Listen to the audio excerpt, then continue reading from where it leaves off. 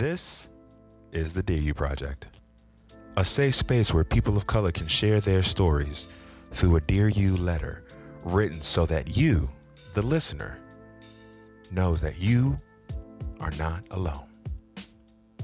I am your host, PJ Ryan, and once again, welcome to the Dear You Project. Hey guys, welcome back to another episode of the Dear You Project. I am your host, PJ Ryan, and this is day 4 of the series called So This Is What I've Learned. I am so excited to share this one. This is something that I think is really important. This has been a great lesson for me to learn and still learning it as well. I'm still improving. But before we get into that, let's just go ahead and hear this letter and we'll chop it up right after.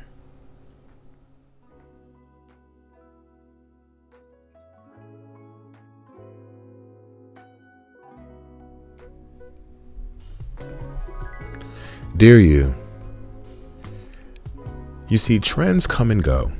And every time you turn around, there's a new catchphrase, a new topic, or even a word that seems to be everywhere. People use it in hashtags to get likes, to get followers, or whatever it is, but they actually don't know how to apply it in their everyday lives.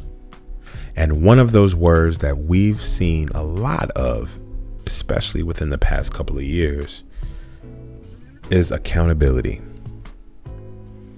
Now, I know I'm not speaking directly to you because now you have learned what it means to hold yourself not just to a standard of excellence, but also to hold yourself accountable for your actions, both past and present.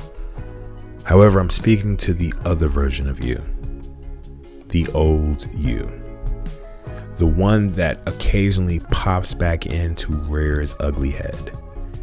That selfish you, that you that sees yourself as perfect and infallible, that you that is often victimized and point fingers at others to place blame, the side of you that doesn't even have the control to listen to someone when they're telling you that you have hurt them, and of course, the you that starts out with this apology that you all know what this sounds like. I'm sorry if anything that I did, blah, blah, blah-de, blah-de, blah. Yeah, that exactly sounds what it sounds like. Words without meaning. Oftentimes, you find yourself in the woe is me.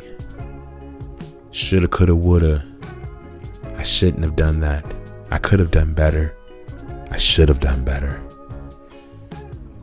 It's easy to stay in that place when things fail, but another wise leaper told me, my great grandmother actually, is that the only thing that beats a failure is a try. Because if you don't ever do it, you will never know. And if you know it failed, stop wallowing in it and fix it. And while you're fixing it, take accountability for what went wrong. It doesn't make you any less human to make a mistake. It takes an adult to admit when they're wrong.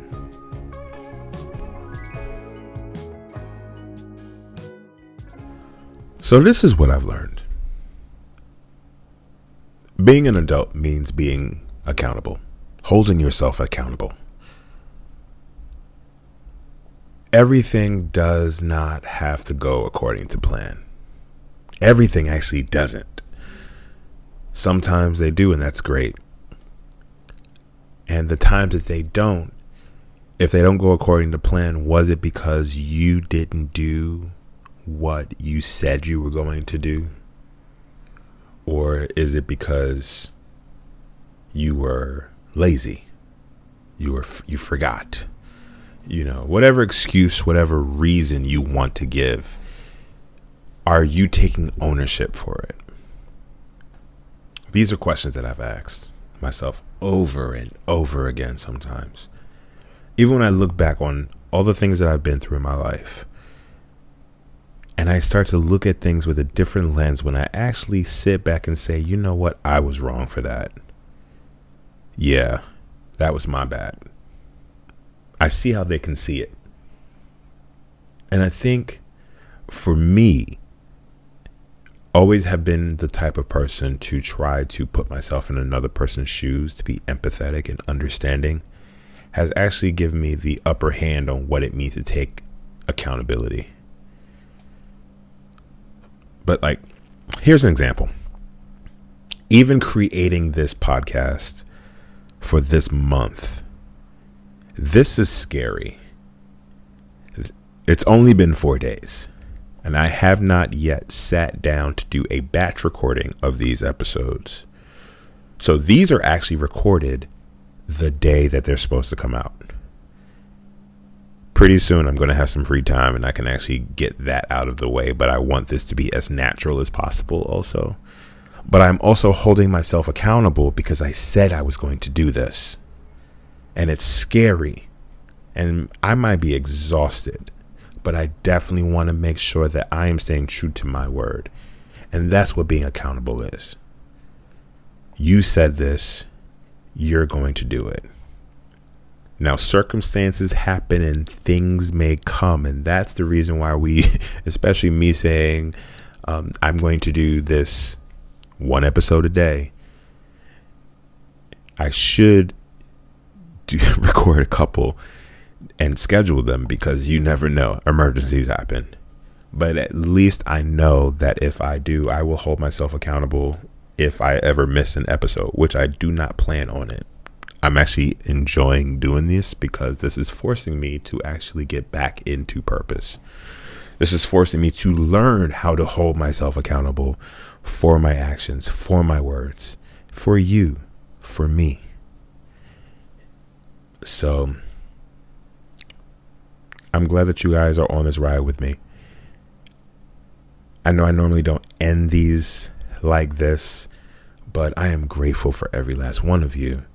Because as you're listening to me talk and I re-listen to myself, I begin to understand what it means to like, okay, now I said I did this. Now I really got to do this. I really have to uphold this, not this image, not this standard, not this, standard of image. Standard of excellence or how I worded it earlier. But really what it means to be a fully actualized human being who is accountable for his actions. To everyone that I have ever hurt, that I'm so sorry I hurt you. If anything I said hurt you, baby, if y'all don't stop apologizing like that, because nobody wants to hear that. Nobody. Because the moment you say that, you're basically saying words. Because you're just saying, I guess I hurt you. I don't know what I hurt you about. I don't know why you could be feeling this way because I don't feel this way. So I'm not taking accountability. It's not my fault. That's basically what that means. So stop apologizing. Those used to be my words a lot. And I've learned not to say that. I've learned to listen to people. So if you want to learn how to be accountable, if you want to find better ways, it's really easy. And here are 6 easy steps. So first, know your role. You'll need to understand your responsibilities to be accountable for them. Number 2, be honest. Set your pride aside. Number 3, say you're sorry and actually mean it. Apologize. Say what you are apologizing for.